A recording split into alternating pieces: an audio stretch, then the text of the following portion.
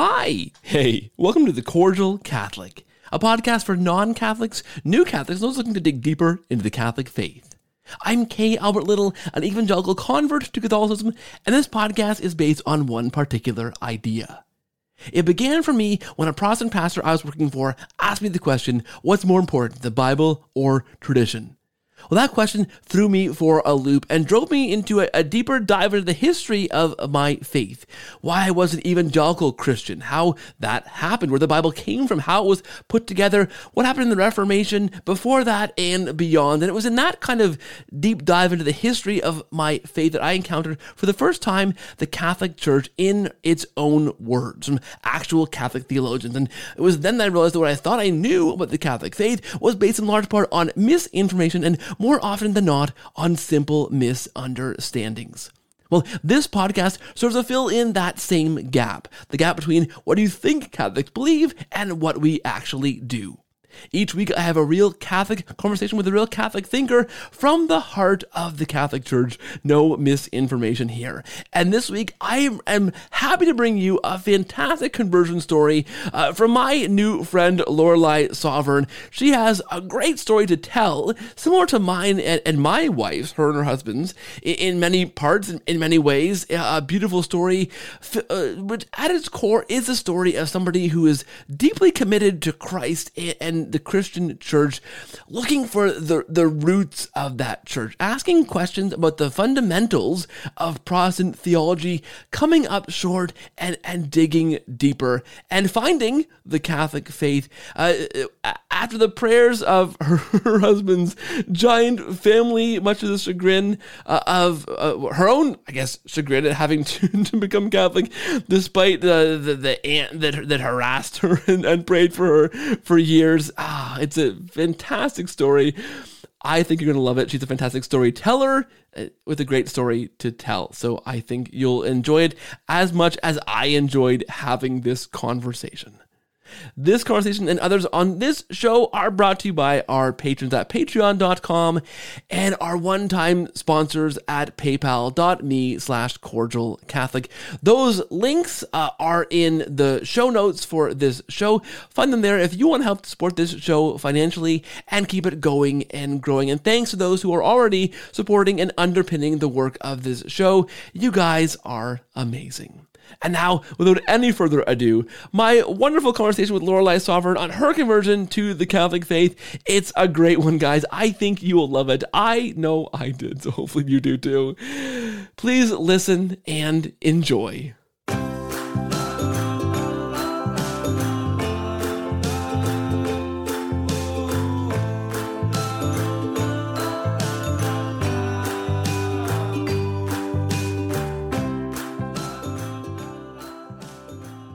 Hey friends, welcome back. Thanks for watching. Thanks for listening. If you're watching on YouTube, thank you for watching there. Please subscribe to our channel, hit the bell, like the video, do all those fun things that you do on YouTube. And thanks for watching. If you're listening on podcast, please make sure you follow us on your podcatching app of choice. And if you are on Apple Podcast or on Spotify, please leave a rating or review. That helps to push the podcast out to new people and expand the listenership and help stories like this one reach more and more people. I am joined this week for a fantastic conversation with Lorelei Savaryn. She joyfully joined the Catholic Church in 2016 after many years as a Protestant. She lives outside of Chicago with her husband, 4 children, and a dog named Saint. I love that. She writes about faith and the family life on thiscatholicfamily.com and is also a children's author with 2 published books through Penguin Random House. Most recently, a Catholic retelling of The Secret Garden called The Edge of the In-Between. This is going to be a fantastic conversation, Lorelei. Thank you for being here. Welcome to the show, and hello. Hello, I am so excited to be here. You actually played a part in my story, like without you ever knowing who I was many years back. So I'm really excited to get the chance to actually talk to you. Wow, you didn't say that before I met you, so this isn't really fair. It's like an ambush. I hope a good part, because you know the first article I ever wrote on my blog before I became Catholic, actually. So I became Catholic in 2015, so not long before you. And I wrote an article on a little tiny blog that I had at the time for friends and family called "What Sucks About the Catholic Church." And this is like my and it was intended like the punchline. You know this as a writer. The punchline was that I suck. And I have to work on myself first too. But that, of course, was at the end of the article. And I led with the headline of what sucks with the Catholic Church. And that article on my tiny little blog went viral. And I had my first like television spot on a bunch of different networks talking about this article. And I was like, wow, I hope that nobody like knows me through just this article. And this is the guy that like hates the Catholic Church or something, because that was, I don't know, it was a good article, I think. But That's awesome. It was a little bit spicy. So I hope it wasn't that you first found me. It wasn't that one. That wasn't the first one that I found you through. No. That's awesome. Okay, so you were a convert to the Catholic faith. You have an awesome story. I read a bit of it. I didn't want to spoil too much of it. But I think what I'll do is I will kind of step back a little bit. Listeners love me to just be quiet and you just to tell your story. And then we'll dig in along the way to things that are of deeper interest, points of intersection, dig into those places there and go a little bit deeper. But for now, maybe just start as far back as you want to start with your own faith journey. Sure. Where does it begin for you? Yeah, for me, it begins at a date I don't remember. Actually, I was baptized Catholic as an infant, but not raised Catholic. It was kind of a check the box kind of a thing. Like I didn't see a Catholic church other than a funeral on occasion or driving past it. Like that was the only time I went into a church or a wedding. But for me, my personal faith journey really began when I was a really young kid. I just loved Jesus. I was going to a Nazarene church with my family starting at around age 5. We started going to church regularly. And I loved Jesus. I felt like Jesus loved me. I think I still have the card where I filled out the little sinner's prayer thing, that I asked Jesus into my heart. I think I still have that. But for me, it was just something that was so easy and so natural and just became part of my childhood. I was deep into like the Jesus freak era, like DC Talk, Newsboys, Audio Adrenaline. So into my like teen years, I had a fervor for Jesus that was sometimes strange and quite a lot, just kind of didn't listen to secular music and, just, I don't know, it was really deep into the 90s Christian culture in the evangelical world. So ended up going to an Assembly of God youth group, and the people, like my friends there and the people at the church would talk in tongues. So I got comfortable being around that, even though I never really felt like I could talk in tongues. Like that really wasn't a thing. But I just consistently, even through like a lot of hard things in my life, like my parents getting divorced, a parent who was struggling with addiction, Jesus was always there. And that was just this thread in my life that I didn't really question until much later. So that's kind of like the synopsis, I guess, of my very early journey before Catholicism even entered the picture a little bit. Was just very evangelical, loved God, president of Bible club at high school, like just, all the things. The What Would Jesus Do bracelets. Yes. Everything. Yeah. So that just was all there. And then after my freshman year of college, I ended up meeting a young man whose name was John Paul. And he was named after St. John Paul II and thought he was super cute when I met him that first time. And I remember going home and telling my mom, like, I met this really nice boy, but the only thing is he's Catholic. And she kind of was like, why is that a big deal? But somewhere along the way, I realized that I had inherited some anti-Catholicism just from people talking. I don't really remember, like there wasn't like a sermon that I remember that was like really anti-Catholic, but there was something inside me that I had just like taken into my own, that something wasn't quite right with Catholicism. And like, I knew some of those reasons. Some of them were they're too into Mary, right? Why do they need to go to confession when we can just talk to God ourselves and ask him to forgive our sins? All of the really common things that I think a lot of us had, like, why would Mary be ever virgin? Like, why did that matter? Why is that important?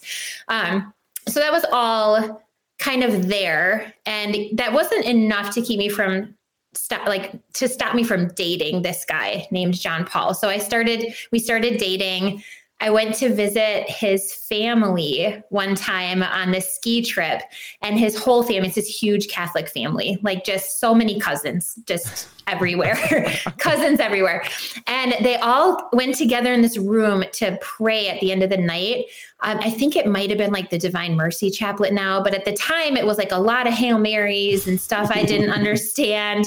And I removed myself from that room and went upstairs into a bathroom and just like cried because I didn't know what they were doing. And I thought it was heretical. And I thought it was something other than Christianity. And it was very scary. Like it was kind of, just, they're all saying the same thing in this monotonous tone. And I'm like from the Assemblies of God youth group, there's people speaking in tongues and talking to Mary and like, just none of it made sense. So that became really early on a struggle for us in our relationship. John Paul became my husband, JP. So like we're married now.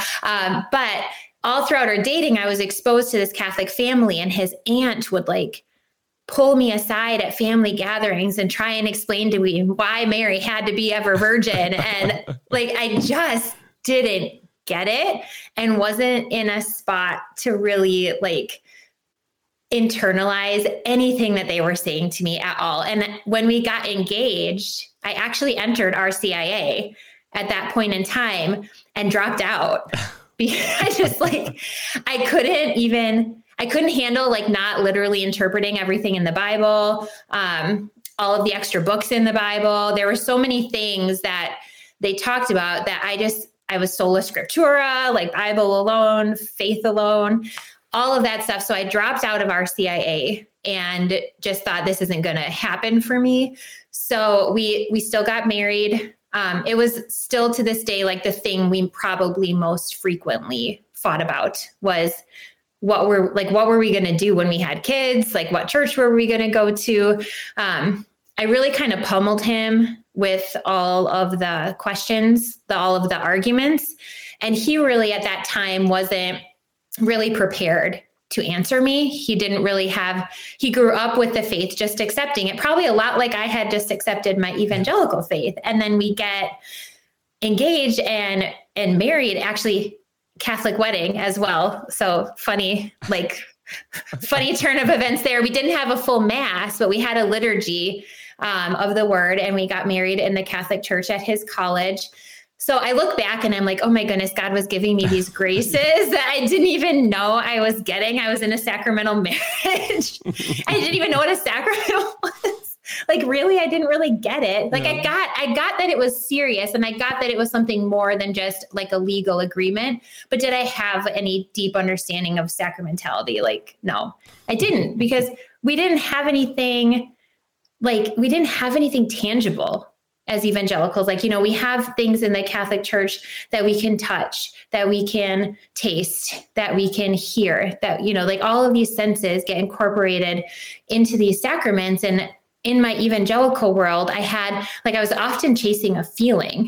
Yeah. And it was so real. Like my faith was real, but I didn't have anything to hold on to. So I was often chasing this spiritual high that, you can't sustain. It was just something like I'd go to camp and I would have this spiritual high, and then it would fade, and I would think I did something wrong because like, why can't I just stay in that place? And even though I felt like I was once saved, always saved, like I still, like, how many times did I rededicate myself to Christ? And how many times did I get baptized? A couple more, I think, than my infant baptism.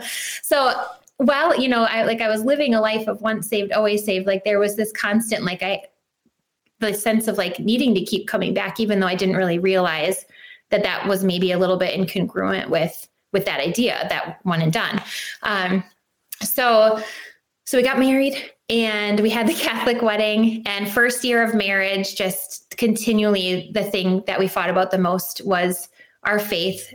For a while, we went to Catholic Mass, and then we would go to evangelical church service, and we would go to 2 services on a Sunday to try and like support each other. But we kept wondering, like, what's going to happen when we have babies? Like, what are we going to tell them? And what are they going to do? And what are they going to think is their faith? And what are we going to tell them is the right thing to believe?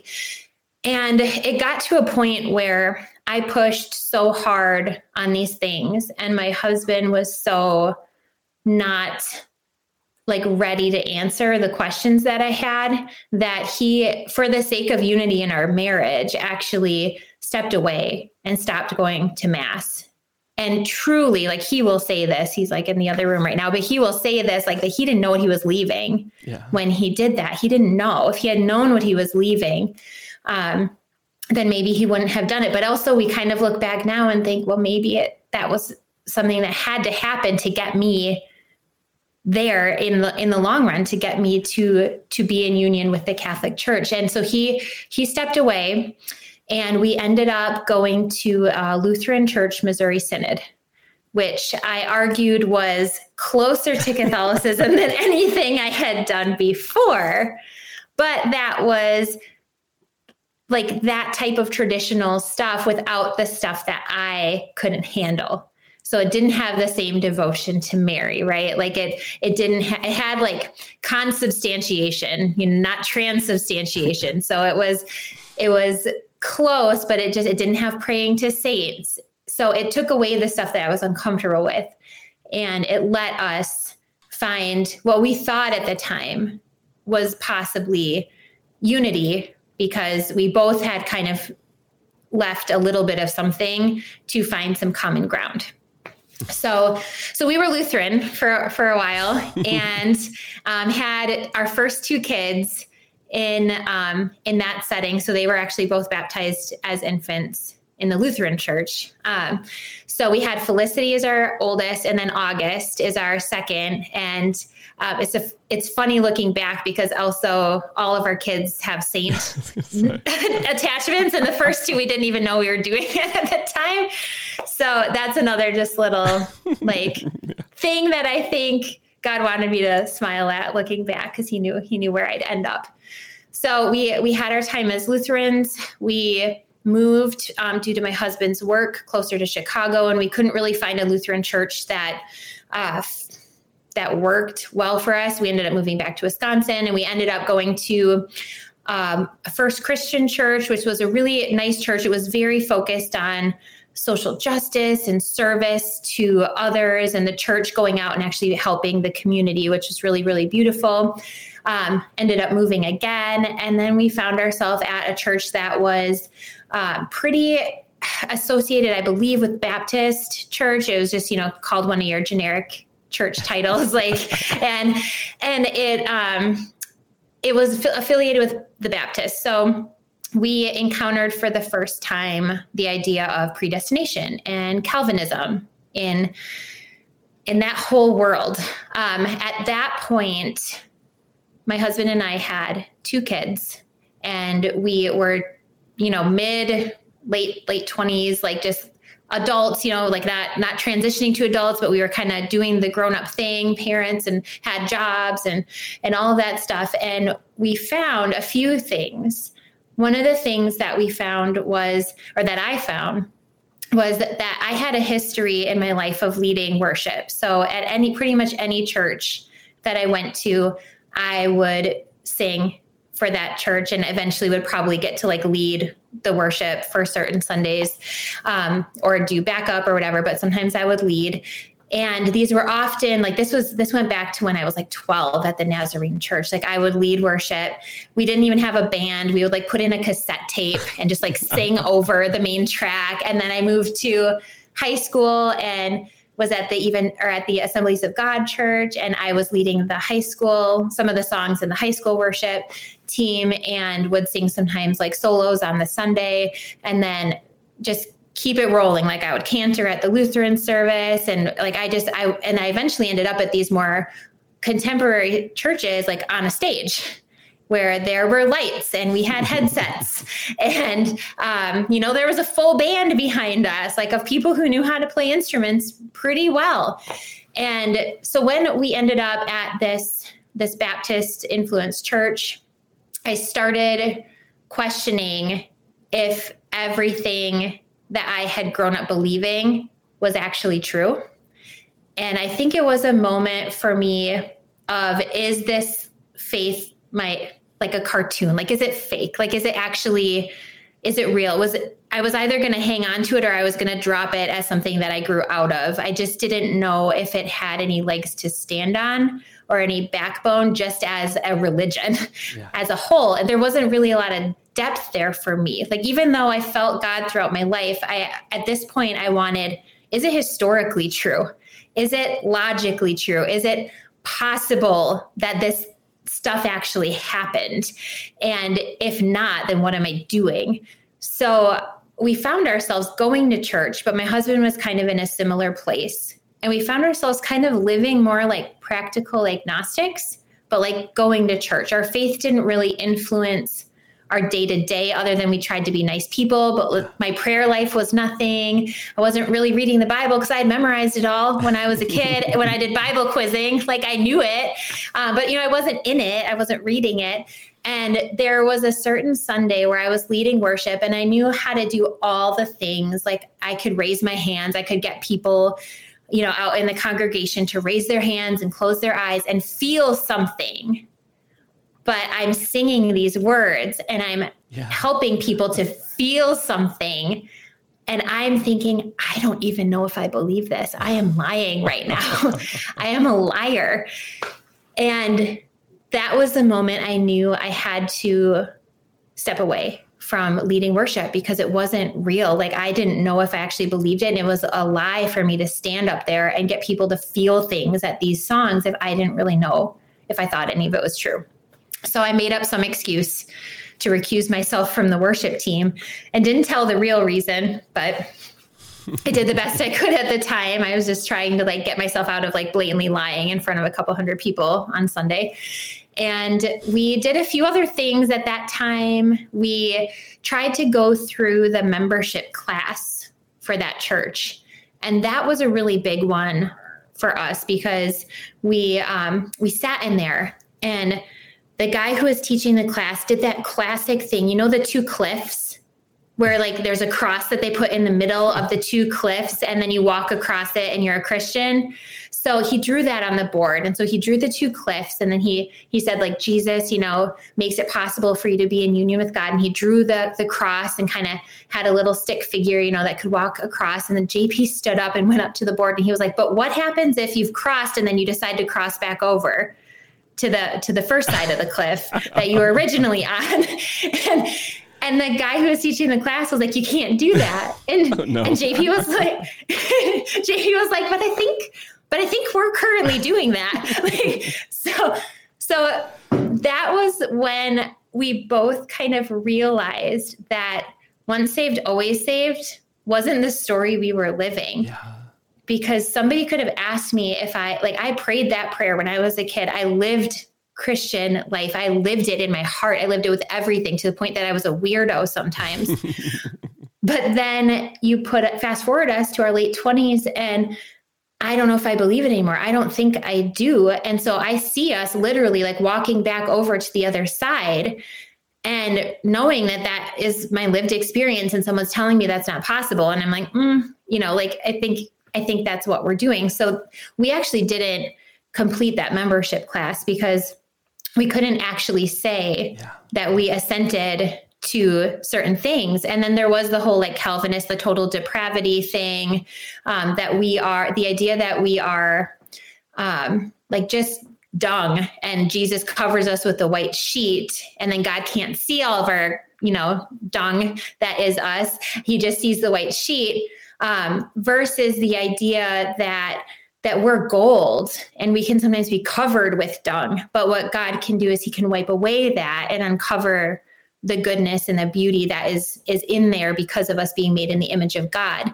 So we realized pretty quickly as well that we were not Calvinists, that we did not believe in total depravity.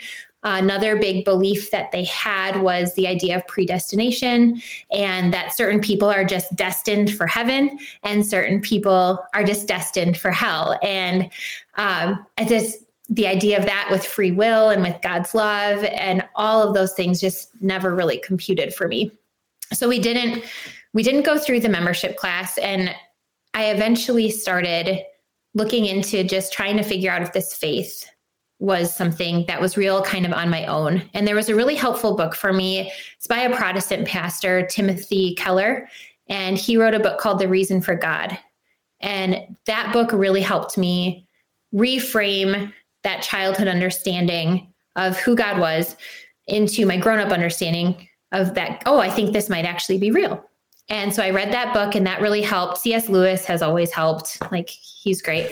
And so then I found myself at this place where I was like, okay, I've kind of gone on this soul searching. I think this is true, but like, how do I live it then? How do I live this truth the most fully while I'm here on earth? And I started asking some very dangerous questions. I started asking questions like, what did the early church look like, for example? And that was a question I posed at our small group at the time, and no one could tell me what the early church looked like. And that started to really bother me. I thought, shouldn't we know though? Like, shouldn't we know what the early church looks like?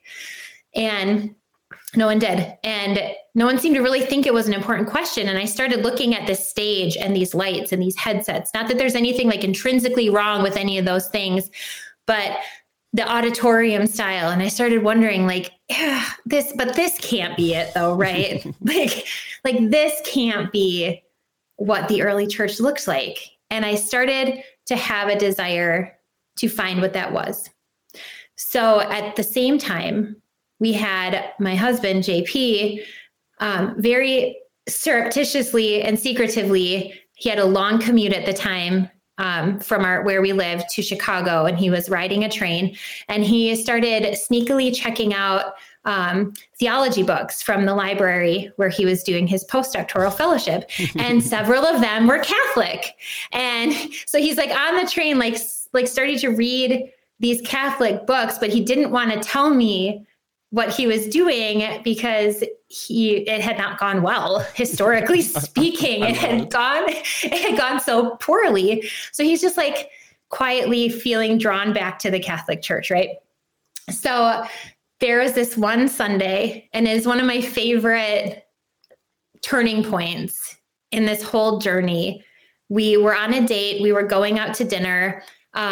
Actually, right before this, the night before this, I was sitting on the couch after he had gone to bed, and I was thinking through all these things, like how much our faith was tied to emotion, how I did just so many things. Like I just didn't feel connection to history. I didn't understand like what the roots were, what the depth was, all these things. And all of these memories come flooding in of all of these random times I was like at mass with JP's enormous family, when I was with his like enormous like, set of cousins and his aunt and all these things. And something locked into place. And I thought, oh no, I am thinking like a Catholic. And that was a weird moment. Like I literally remember where I was sitting on the couch, just being like, I'm thinking like a Catholic. Wow.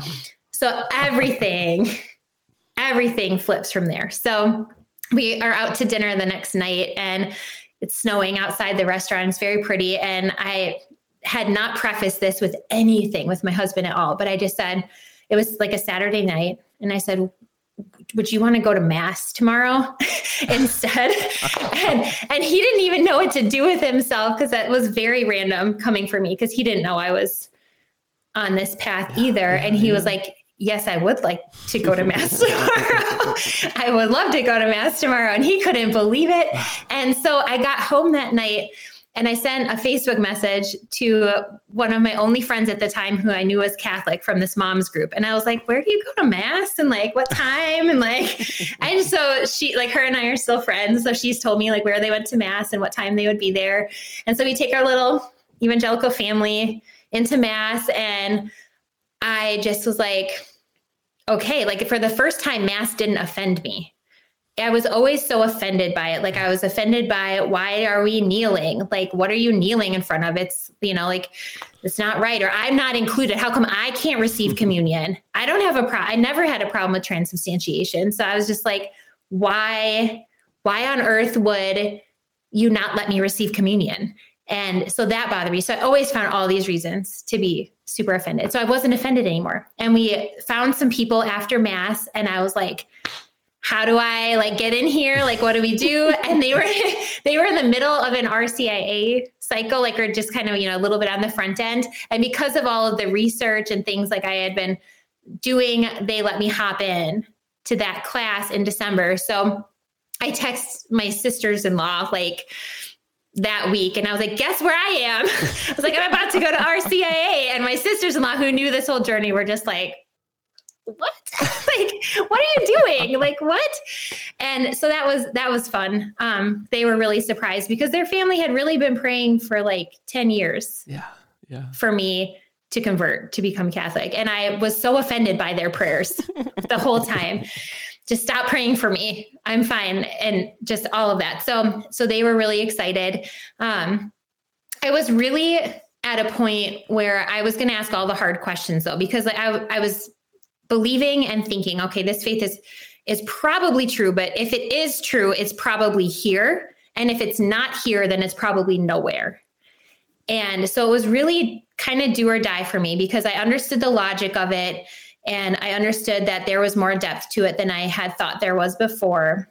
But if Catholicism turned out to not be the truth, then I didn't really think there was anywhere else for me to go. Wow. And then I would probably let it all go at that point. So I brought all of my questions. Brought all the hard hitting questions, asked everything. I held nothing back in these classes. And I had really great teachers and they answered every single one of them. And all of a sudden it was like the light started like coming on and everything started shifting. And there were times when I would walk in for RCIA and they would have adoration going on in this chapel off to the side of the church. And I can't explain this as anything other than like God, because why would I want to go into a room where a piece of bread was displayed in a golden case? Like, why would I care? I wanted in that room.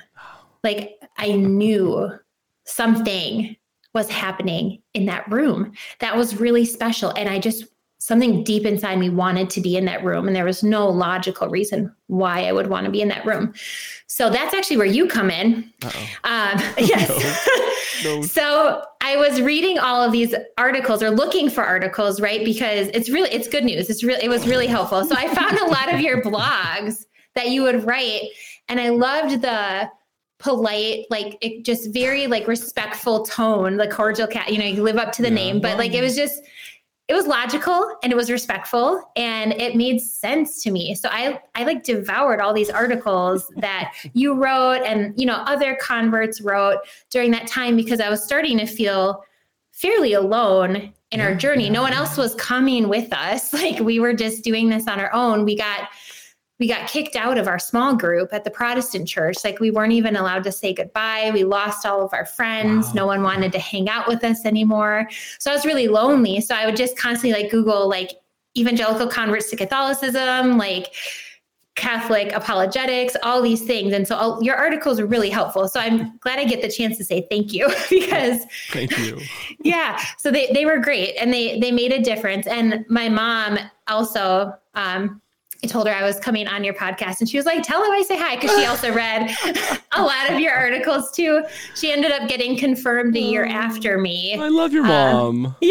She's great. Yeah. So I was her confirmation sponsor. Wow. A year after my confirmation, which was great. So anyway, so I was reading these articles. I was on the Coming Home Network website a lot. I was watching a lot of Journey Home episodes and just feeling less alone in that, which was so nice. So we kind of got the whole process like done and through. And because I was baptized Catholic, I was able to go to confession and receive my first communion before my confirmation because I had those sacraments done. So that was great. And then I ended up getting confirmed in Minnesota, which is where most of JP's family lives. And all these crazy Savaryns who had been praying for me for 10 years, like packed the pews at the Cathedral of St. Paul and got to see me come into the Catholic Church, and then the aunt who made me cry was my confirmation sponsor, which full circle. So I don't know, that brings us up to like, there's 7 years since then, but that brings us up to like the moment of my confirmation where I felt like everything that I had questions about got answered, where I felt like I finally was connected to the history of our church, where I understood what the early church practice and that Catholicism keeps and maintains so many of those beautiful things. The theological depth is there. I love the sacraments. I love confession. Now going to confession is one of my favorite things. It's so healing and so beautiful. So that was kind of like, that's up till that day, but now I've had life since then too.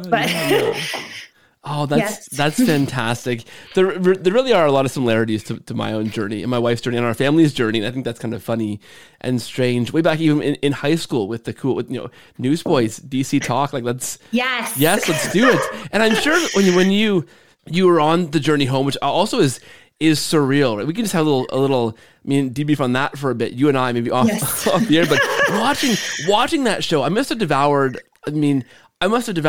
30 hours or something of that, or probably even more than that of that show. I used to, in the early days of YouTube, just consume those episodes all till like 3 or 4 in the morning sometimes before we had kids, just watch those over and over again. And I remember David Anders, who I'm a huge fan of, he had an amazing journey from Lutheranism, from Calvinism into the Catholic Church. And I watched his episode probably just 12 times, just his, because he so succinctly laid out his journey and why Luther was wrong, why Calvin was wrong, why it made no sense. And I love those. And then, of course, you had this experience too of then going on the show and kind of being like, well, what am I doing on the show? I'm not worthy of telling my story. But then thinking that then impacts other people. It's this weird like discipleship kind of process, which is so strange to think that others now watch your video and are doing what we used to do, right? That's wild. Yeah, it is. And you never know who those people are in most cases. Yeah. So it's just kind of trusting that that's out there and available for whoever it will be helpful for. It was such a cool opportunity. I had originally just like sent in my written conversion story, and then I got an email back asking about going on the show. And I was like, what? Me? I used to be afraid of EWTN. Yeah. Like it was, That's so amazing. that was awesome. That's amazing. It was fun. And you would have met Matt Swaim, probably a fellow Nazarene Bible quizzer. So did you guys have a Bible quiz off when you met him? Because we had a lot in common. I've actually never met him in person. He was out the week I was filming, but we've spoken a lot. And I was on the Coming Home Network podcast with him a couple months ago. Yeah. So we've like been in touch, and I think we share a lot of like the just like the Bible quizzing, the music stuff. Yeah. So we've definitely like talked. I would have loved to meet him in person one day, but at least we got to talk on the podcast. I think you should do a Bible quiz off the two of you. I mean, bring back Catholic Bible quizzing. I think this could be a thing. This could be a ministry. It could be. I mean, we need it. We could have it, right? We do. So I love that. I mean, along the way, you hit these kind of points. I was Pentecostal in high school, so I can relate to the experience of the highs and lows of the charismatic kind of, the altar calls without the altar, which also is strange, right? But the idea to recommit yourself to Christ kind of over and over again, chasing that high of the youth group conventions and like the camps, and like you're pursuing that in the umbrella that you are saved. You're once saved, always saved. And in those times you don't feel that way, right? And you and JP really hit that wall at one point. But I feel like in that umbrella, there are those moments of trying to chase that feeling of not feeling like you're saved because you don't have the emotional feelings, but knowing intellectually you're supposed to know that you're saved despite how you feel. And then of course, I love that the catalyst for you guys to begin to kind of step back and question things is hitting that kind of doctrine kind of square on, right? Realizing that, hey, we're kind of investigating this. How are we still saved?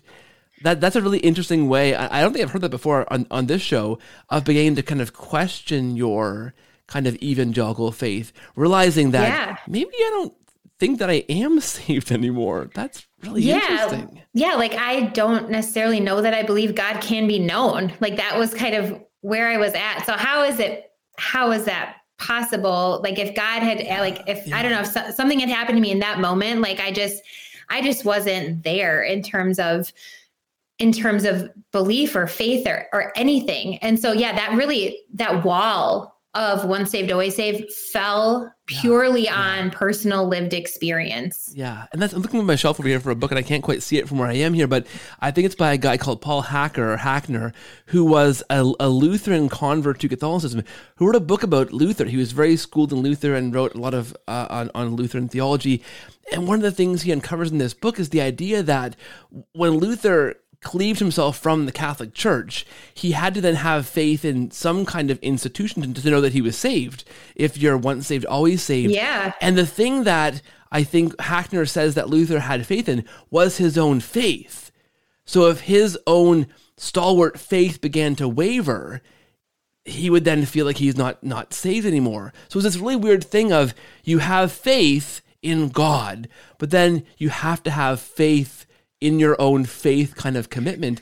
And that sounds very similar to what you guys kind of began to bump into. And of course, if that's like one of the core kind of things that Luther, in the establishment of the Lutheran faith, of the Protestant Reformation, well, then of course, if that's not on solid footing, you can begin to kind of unwind that, right? Yeah. And it made so much more sense when I started viewing our faith as an infusion of grace over a lifetime and a transition and a journey towards sanctification that may not even be complete when you die, right? That's what we have purgatory for. Yes. So the idea that, like you can have times where you do something or you turn your heart away from God, and that injures your relationship with God, but that you can turn back to God, and that hopefully as you go through life, you just let that love in more and more and more fully, ideally while we're still living here on earth, right? That's like our saints that we recognize. But if not, like our hearts need to be ready for love. We need to be ready for God. And so that's why we have that purgatory as a process to finish that sanctification if it's not complete. Like that just felt so beautiful to me. Yeah. And so it almost like I don't want to say took the pressure off, but kind of took the pressure off just in terms of like, I had to believe this one thing and that was it. And that I'm good. And it became more of a, not that I want to be lazy, but that I'm cooperating with God on this journey. So I had a more active role in it versus a much more passive role when you just pray the prayer and then let God, do whatever. But there just really wasn't this sense that I had to have an active role in my sanctification or that I could cooperate with my sanctification at all. And now it's like every day, like my heart chooses yes, or my heart chooses no, or throughout a day, my heart chooses yes, or my heart chooses no. So it's much more of a cooperative thing. And it's not like I'm toiling and laboring, working for my salvation in any sort of stress or guilt inducing way. It's this beautiful, just uniting with the sacraments and the graces of our faith and journeying hopefully to let love in fully as soon as possible. Like that's it's awesome. It's great. That's very well said. And I can resonate with that feeling. And I think that listeners can too come from that kind of background, because I would, you would go to a Sunday morning service as an evangelical and you'd sing worship songs, you would lead worship songs, whether you like felt it or not, which is, I think, also interesting kind of insight to that whole experience, right? But you'd feel the feelings of worship and give God kind of that glory through song, and then pray and then hear a sermon, right? And the sermon was meant to be the thing that builds you up for becoming more like Christ, for service, for mission. But there never was that, like you're saying, this sanctification kind of element to it, right? Yes. It was weird. Like I look back at it now and try to understand what I was thinking back then, but you're hearing a sermon and meant to then live that sermon out, meant to internalize it and become more like Christ and live a better Christian life and serve others and love God more. But there wasn't really like so how?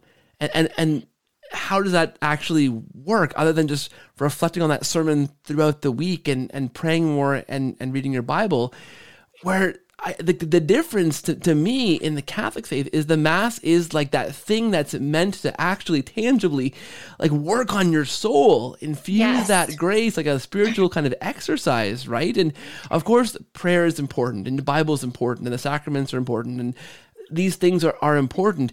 It to me, that the whole process, though, that sanctification process is so much more explicit and intentional in the Catholic Church towards making saints than it ever was for me as an evangelical. It just makes a lot more sense. Is that it's world? Like you almost like once you see it, you can't unsee it. It's kind of like I feel like it's like I'm in the Matrix. Like like once you see it, you can't unsee it. And I think those sermons in the evangelical church, it was like nice to do, right? They'd be like good to do, but it wasn't like if you didn't do anything, like nothing really. You're once saved, always, like it didn't really matter. And so when we go to a confession or we go to Mass and we enter into this space that removes the veil between heaven and earth for a little while, and we receive Jesus in the Eucharist, like that, like everything builds up to that. And I think that's like one of the big differences for me too, is that everything in my old church is built up to the sermon, and the sermon was like 30 minutes long, and that was what it was all about. And then in Mass, it builds up to Jesus. It builds up to the Eucharist. And then we take that and it's inside, and he's inside of us, and we carry that into our daily lives. Like that's just become such a part of the fiber of like who I am. And what's interesting is there was always some part of me that was drawn to communion. Yeah. There were times when I would be at a Protestant service and there would be the little cups of the juice and the little pieces of bread. And I would look at it and I would imagine it as the body and blood of Jesus. Like it meant a lot to me. I would sometimes cry thinking about it. And now I can see that it was a desire for the Eucharist, like inside of me, that I didn't even really understand what the Eucharist was then, but I would just look at that grape juice and I would imagine it as Jesus's blood. And so to know that really exists, like I didn't know that really existed somewhere. And then when I did, and had access to that, like that, I don't know, just it filled something. That's interesting, because for me, it was almost the opposite. I always hated communion because to me, I couldn't quite understand why we were doing this thing. Why once a month? And just the whole process, laborious, like the handing out of this and the passing along and the waiting. It's not really a rational like dislike. I don't really know why I disliked it so much, but I always had this feeling of like, this doesn't feel right. I don't like this. And I attach that now to the fact that, well, because it wasn't the Eucharist. It wasn't what Christ said it was. And it makes sense in hindsight to me why I disliked it so much. But at the time, it was this really weird, kind of irrational, kind of, not this. It's this Sunday again. Like, oh, come on. But yeah, it would make the service longer. Yeah, definitely. I think it was this strange longing that I didn't really understand until it was satisfied in the actual Eucharist. And I can remember one time before I even became Catholic, just struck me as so strange listening to an evangelical pastor in the communion service before communion, reading the words of St. Paul in Corinthians, talking about quoting Christ, "This is my blood, this is my body," and he changed the words. So he had his Bible there, but he read, "This is like my body. This is like my blood." And I went, wait a second. Yes. I know that's not what the Bible says. I know that's not what the scripture you're reading. That translation does not say like. Oh my goodness. That struck me as, wait a second. What are we doing here? And that, that was in some way a catalyst for beginning to unwind this thinking of, okay, but Christ didn't say like, but then why do we have to add that in there? Right? Yeah, that's a really good point. There was actually a moment, we had a similar moment. Our kids had the Jesus Storybook Bible. Yes. And it was a very common Bible given out. It was very commonly given out at our churches that we went to. And that also has that change where in the communion scene, he said, "This is like my body. This is like my blood." And this was like on our journey. So we were already like pretty much Catholic at that point, but I was like, nope, we're not, that's not, we're going to get a different kid's Bible because that's not the thing. It's always interesting. Certain of our churches would have an altar. Some of them still had an altar. Some of them didn't have an altar. Some of them, we'd only have communion once in a while. But it was just, there was always just something that wasn't full for me until I became Catholic. And then now we're like 7 years past my conversion, my husband's reversion. Obviously he came with me, back into it, 2 more kids. We have 2 kids who've had their first communions, and I'm so grateful that my kids have access to this at such a young age. Like, I know I had to go on my journey, but the fact that my 2 oldest kids have access to the Eucharist and confession at such a young age, like, what a gift that they have those graces. And I'm so thankful for that for them. There's a little part of me that's like, oh, I wish I could have had it that long, but I know I had to go on this story. This was my journey, but it's just really cool to see my kids already like leaning into the rhythms of our faith and asking to go to confession. And I work at a Catholic school, so we walk through the parish often to get to my classroom, and there's adoration sometimes.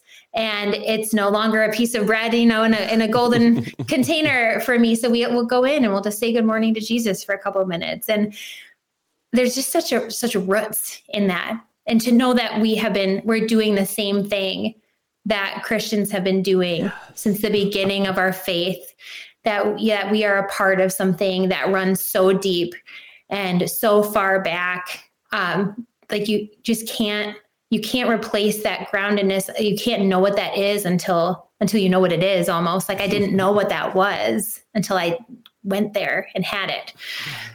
Yeah, that is the challenge of this show for me for the last 4 years doing this podcast and blogging before that, is trying to express that you have to really, in a sense, begin to live it to understand the depth and beauty of that. It's very hard to articulate, I think, but there is that beauty in the roots and the groundedness and the history and the practice of the rich faith. We have the unique situation of, I became Catholic while my wife was pregnant. Go me, like, what?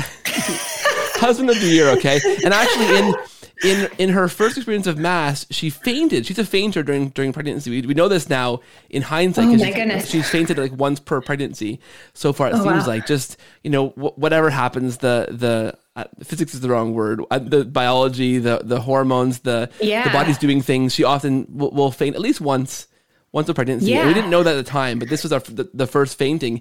And we're in Mass, and in the middle of Mass, her first experience of Mass, and all of a sudden she's going over on the gentleman next to her, and then kind of goes, whoa, what's going on? And we had to apologize. It was kind of funny because in hindsight now, her very first Mass, she fainted. It was just that bad. She became Catholic the year after me, began our CIA in like September of the year that I became Catholic. Yeah. And our son was a newborn. I think the first time that I took care of him on my own was for her to go to RCIA when he was 2 months old or so, which is kind of cool.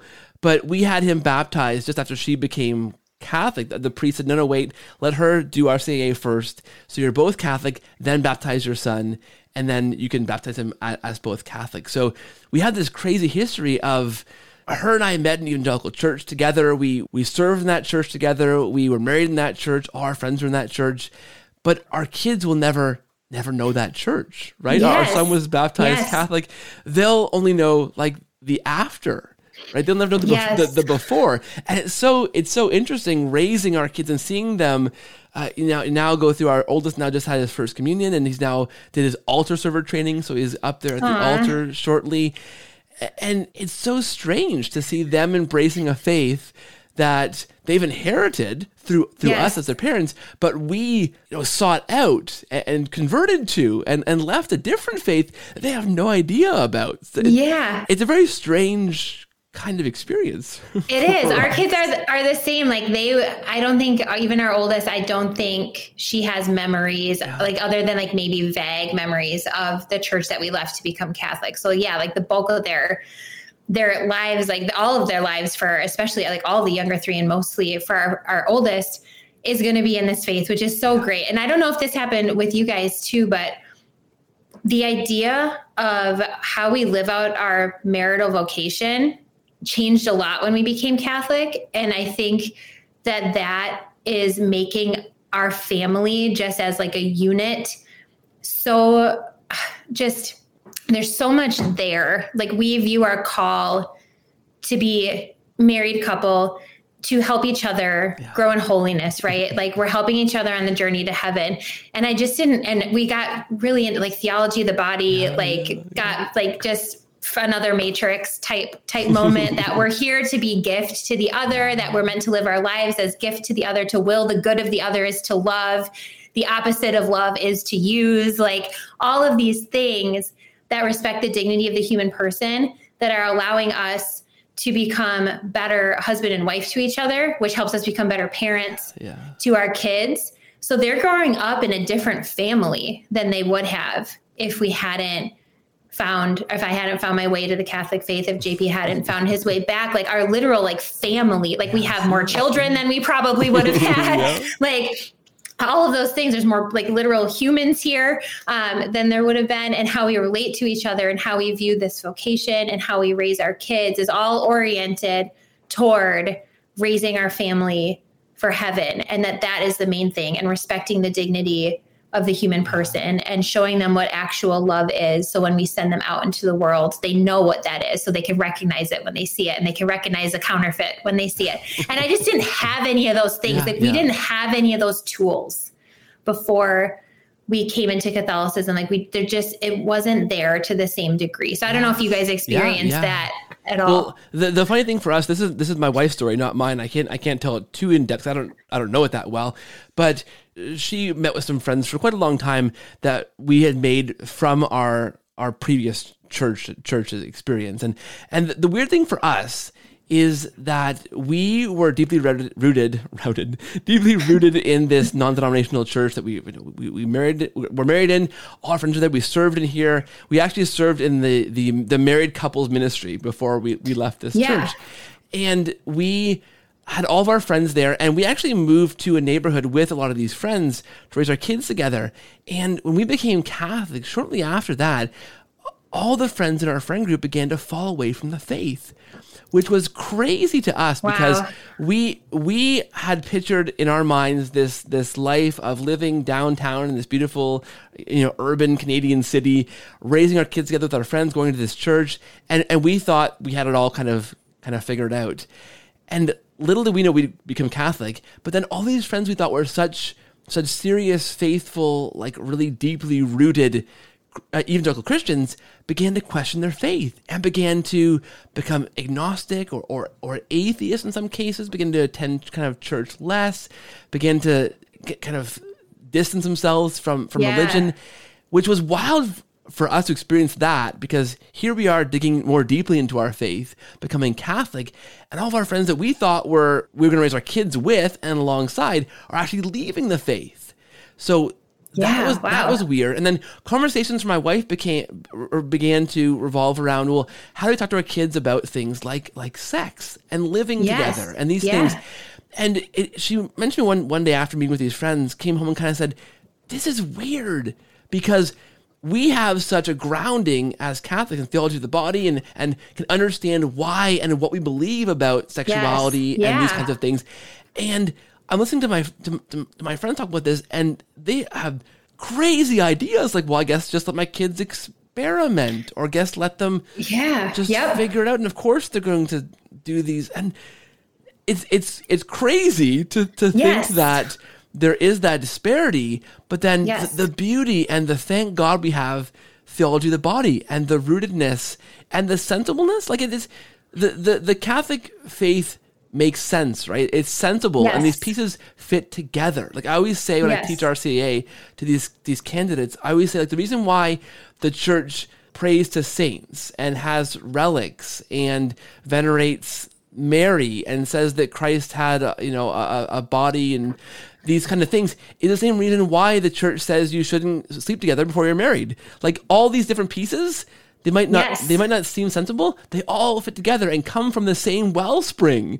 And if you dig into them, they fit together and they make sense, right? Opposed to this kind of like haphazard figuring out, well, why would I teach my kids this versus this? Thank goodness, right? we have this, right? I'm a big, stickler for logical consistency. So if we're going to say one thing, like I need to see it applied consistently throughout. And time again, that was one of the many things I saw with the Catholic faith. Like, we ask saints to pray for us because we ask anybody to pray for us, and they have more time. They don't have dishes to do, right? They're there, like they're available. Just like my husband prays for me. Like I can ask the saints, to pray for me. I have a Saint Anthony candle behind me because we lose a lot of things in our house. But yeah, it's with those answers for our kids, especially as our kids are starting to get older, I don't feel nervous about those conversations at all, because we went through the journey of theology of the body and the Catholic teaching on human sexuality and the whole person. Like a few years ago, that was actually part of my post-conversion journey, was like understanding NFP, understanding theology of the body. JP started reading theology of the body and just started changing in the way that he related to us as his family members. And there was a point where I was like, what are you doing? Like, what's gotten into you? And he was just really like becoming much more selfless and self-giving and everything, like with our kids, I need that book. Everything. Yeah, it's great. It was so helpful. So he was like, well, I'm reading this book called Theology of the Body. And I was like, what's that? And thus began that journey for us. But when our kids ask those questions, like, we're ready for them. We've seen how it's changed our marriage and our family life. And we see what happens when we have friends who don't have that. Like, we've seen a lot of the devastation that can come from not understanding those really basic things. And so we just have so much that we can share with them when they're ready for it. And it's so nice to just know that that is there. And that's an ongoing conversation. It's a way of living, really. It's to view every single human person with that dignity, and that humans, we are never an object of use, and we should never use someone as an object of use. And that what love actually is, all of those things, like, it's just all there. And I'm so excited to raise my kids in it and to have it. I believe I've read some books recently from some evangelical people who they're kind of starting to get there, like a little bit. Yeah. There have been a few books that I've read or that I've seen. I actually have one that just came out for for parents talking to their younger girls about it, called like She Deserves Better. And it's kind of unpacking some of the harmful messages that the evangelical community kind of had passed on, especially to girls and to guys. And so they're getting there, but they don't have all of it yet. Like, there's pieces of it there. But it seems like a positive momentum for me, but it just, so thankful for that teaching.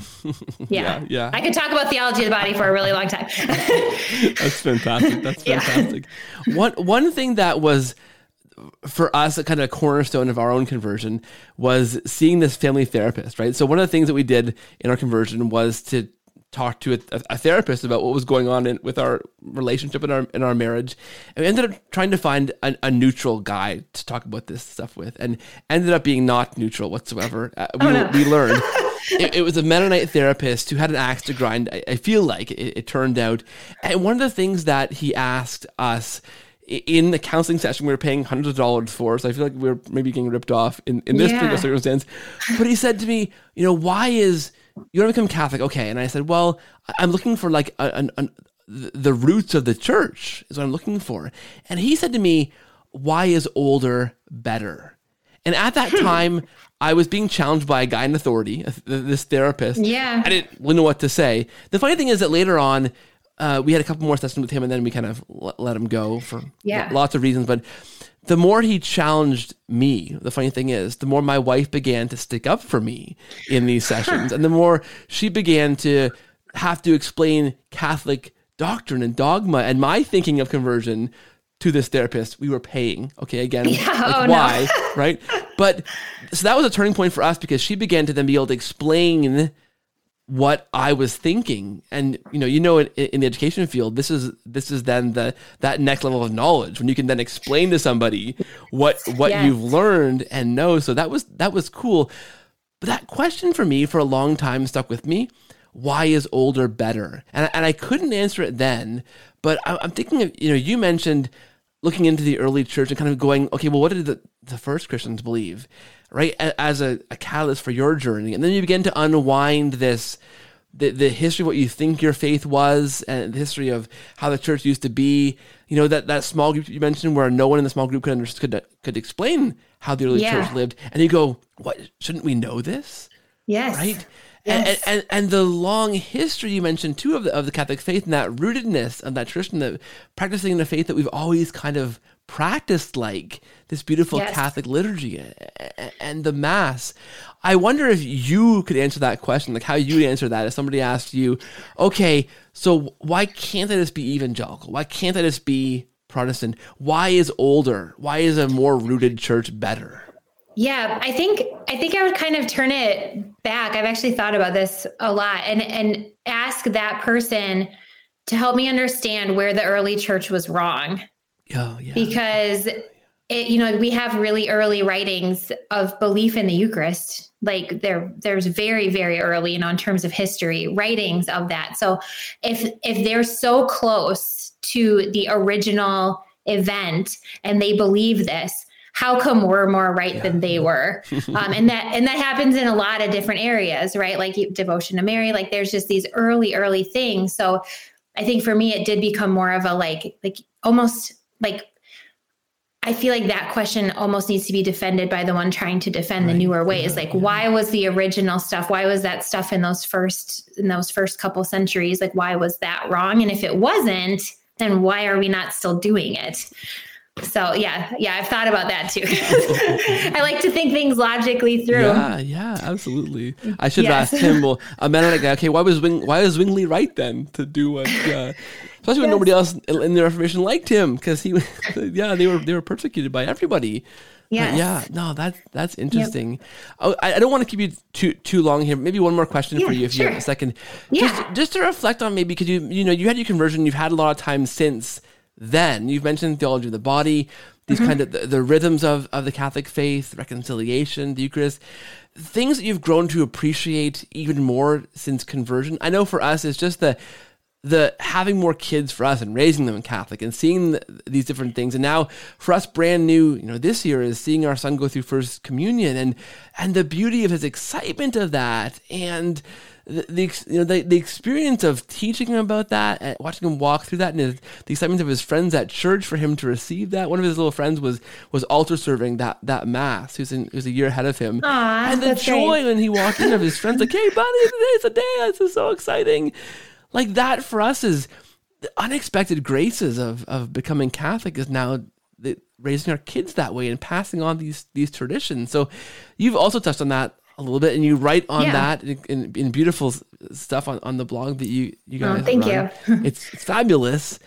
But what would you say if you had to boil down maybe to one or two things like that you've come to love since your conversion?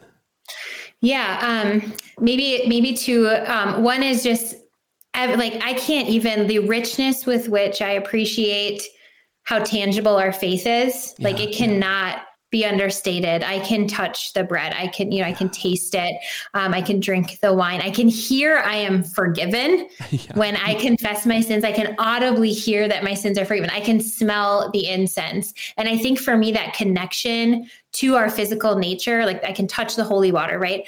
Like our physical nature, like in these we are bodies, right? We are bodies and souls, composite. Yeah. So the Catholic faith for me, understanding and appreciating that more, just really unifies those things. For me, for most of my evangelical life, it was very much a soul thing. Yeah.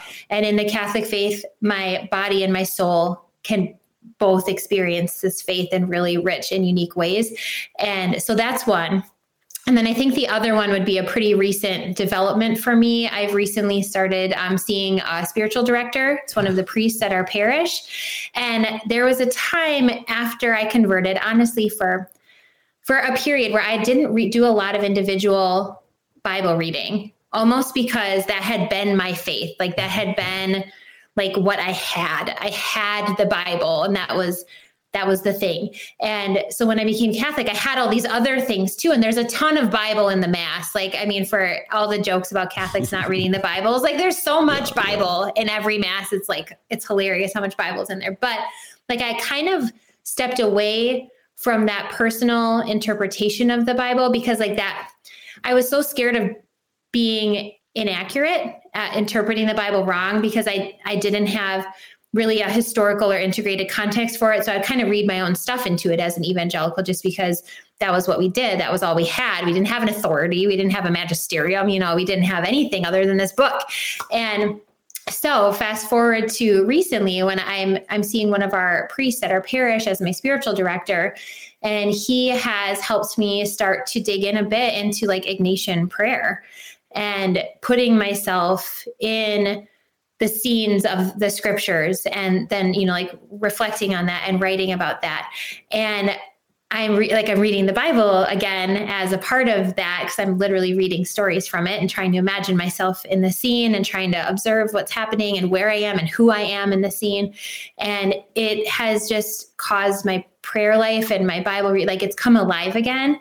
But I feel like I almost needed that break to come back and like put it in a context that was helpful for me. Like I needed to heal a little bit, reset, reframe. And then now is like the time that I can have that. So the Ignatian style of prayer, I know it's not like only Catholics can do that, but it's been introduced to me through my spiritual director. And it's just one more thing that's making a huge difference and helping me grow closer to God in ways I didn't really, like that personal way that we know as former evangelicals, right? Like that's back again. So that's, that's really great. That's awesome.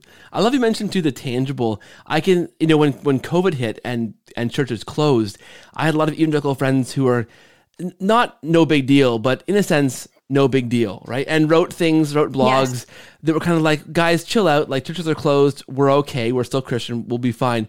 But I would react to those articles viscerally, and I had to kind of step back from Facebook for a bit when some friends were posting these things. I was like, no, that's fine for you guys. You guys don't get it though. Like as Catholics, that was kind of a big deal when the parishes were closed, because you realize how much you loved and drew from the physical, tangible, receiving from the chalice, receiving the host, or the bread, the wine, like that. You realize when it's gone, wait a minute, that was integral to my faith. But the evangelicals, it didn't get it in the same way, right? That was you could have this sermon still virtually, but we couldn't receive the Eucharist virtually. And that actually delayed our daughter's first communion. We had to we had to go out of state to find a mass for her to have her receive her first communion. But I cried. Yeah. I would watch the virtual mass and we'd do, like the spiritual communion thing, and I would just cry. Because I was devastated to not be able to be there. And we were in a place where it took a long time for our churches to open their doors again. And that was painful. I was so happy to be back. Yeah, absolutely. Okay, well, this has been awesome, an awesome conversation. And we can go on for a long time because there's lots of parallels we didn't even dig into. I mean, there's lots that we could talk about, but we'll be here for a long, long time. So we'll leave it there for now. And to be continued maybe on Theology of the Body could be a whole 2 hours on that topic, which would be amazing. But thank you. This has been really fun. Thank you. Thank you so much. Really enjoyed this. I think listeners will love hearing your story too. It's a great one and want to hear more from you. So I wonder where you want to point them towards to find more things that you are doing, your books, your blog, those kinds of things. I'll put those links in the show notes, but where do you want to point them towards, Lorelei? Yeah. So just for general family life Catholic things, I started our blog, thiscatholicfamily.com, right around when I was converting to kind of process things. And now it's become a life and faith thing. I'm also a regular contributor for Catholic Mom. So I have an article there once a month, pretty usually, sometimes a little more, but usually once a month is good for that. And then my 2 books are both by me, Edge of In Between, The Circus of Stolen Dreams. The Edge of In Between is a deeply Catholic book. It is a retelling of The Secret Garden. And I literally kept waiting for my publisher, which is Penguin Random House, like very big secular publisher, to email me. Yeah, I was like waiting though for them to email me along the editorial process and be like, I need you to tone down the religious elements of this book. And that email never came. So I got to publish it, and it's full of Catholic allegorical glory. And so I wrote that to bring goodness and beauty and truth into an arena where we don't get to see that as often these days. So you can find my books anywhere books are sold or online as well. That's awesome. I love that you snuck that. I mean, that's That's cool. They didn't get it. They're like, oh, this is really, really good. Or it rang true somewhere deep inside them. Yes. And they just let it fly. Yeah, that's amazing. I love that. That's cool. Well, I'll put those links in the show notes, Lorelei. And thank you so much for being here. This has been awesome. I want to say God bless you. The awesome work that you're doing for the church. And thanks for this conversation. Thank you. Yes. Thank you for having me.